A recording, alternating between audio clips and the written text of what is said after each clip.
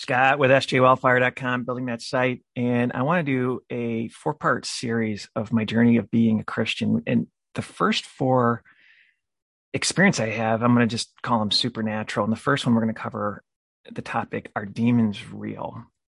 Let's get into it.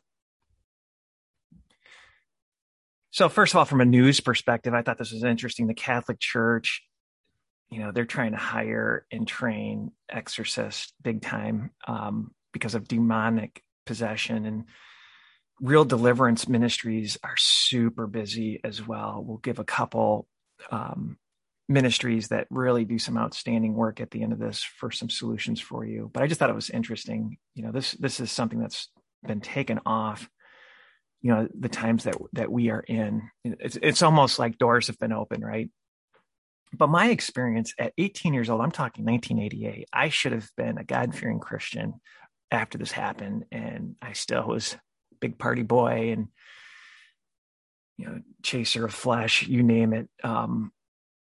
It did not change me enough. But my experience, so I'm on a double date with my girlfriend and my really good friend and his girlfriend. And we're watching the movie Witchcraft, which basically had a Ouija board. And they were basically bringing in these evil spirits and people were getting killed. And the hair stood on the back of my neck. I could not handle it. This was at my house. I left the date, went to the basement, started lifting weights. I was just creeped out big time. And I remember my girlfriend thought I was a super big wimp, not being able to handle this movie. And, I didn't even take her home. My friend took her home. It kind of made fun of me a little about it the following week. But that's not the juicy part. Happens that night. I went to bed, and the only way I can describe this is evil entered my feet and started going up my body. And the presence of this evil was just the darkest, sickest.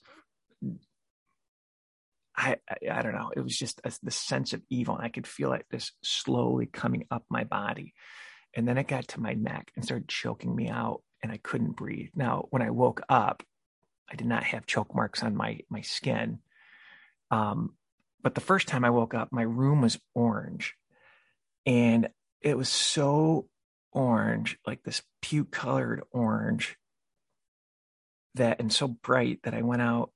I opened my window and looked to see if the moon or a light was shining into my room, and it wasn't there. And then I went back to sleep, and the same thing happened again. And the only thing both times, and I couldn't say it, I was thinking it. I remember I couldn't say the words in the state I was in. And Jesus saved me, and it went away. And so the next day, this thing impacted me so deep. I ended up finding a devout Christian and talked to him about what happened, because it was to me, it was somewhat embarrassing and was creepy. And what he said was, because I was a wimp with the movie, that I opened doors to wicked demonic spirits, is what I thought was pretty intriguing. I should have asked for coaching on how to expel these things. And I should have, like I said, become a God-fearing Christian after that. But it was an experience. And the only thing I could think about looking back with my room being orange was it an orb? Because later in life, I've seen twice orbs, and one of them did not move. And I actually walked around where I was and said, "Do you see that? Is that an orb?" And the orbs did not move for 5 hours. Kind of like this picture on the right. As the sun was setting, they got brighter. I mean, it was bizarre. So the only thing I could think of was that orange light was an orb that was in my room. So before we get into scripture on how to handle this, a couple people I recommend: Russ Dizdar, his website, Shadow the Darkness. The guy does some amazing deliverance, has an amazing deliverance ministry. And Derek Prince has some sermons. Who knows if some of the social media giants have taken him off, but find Derek Prince's ministry. He's since passed. I think he was an Oxford guy and had a supernatural experience to him when he became saved. And just a great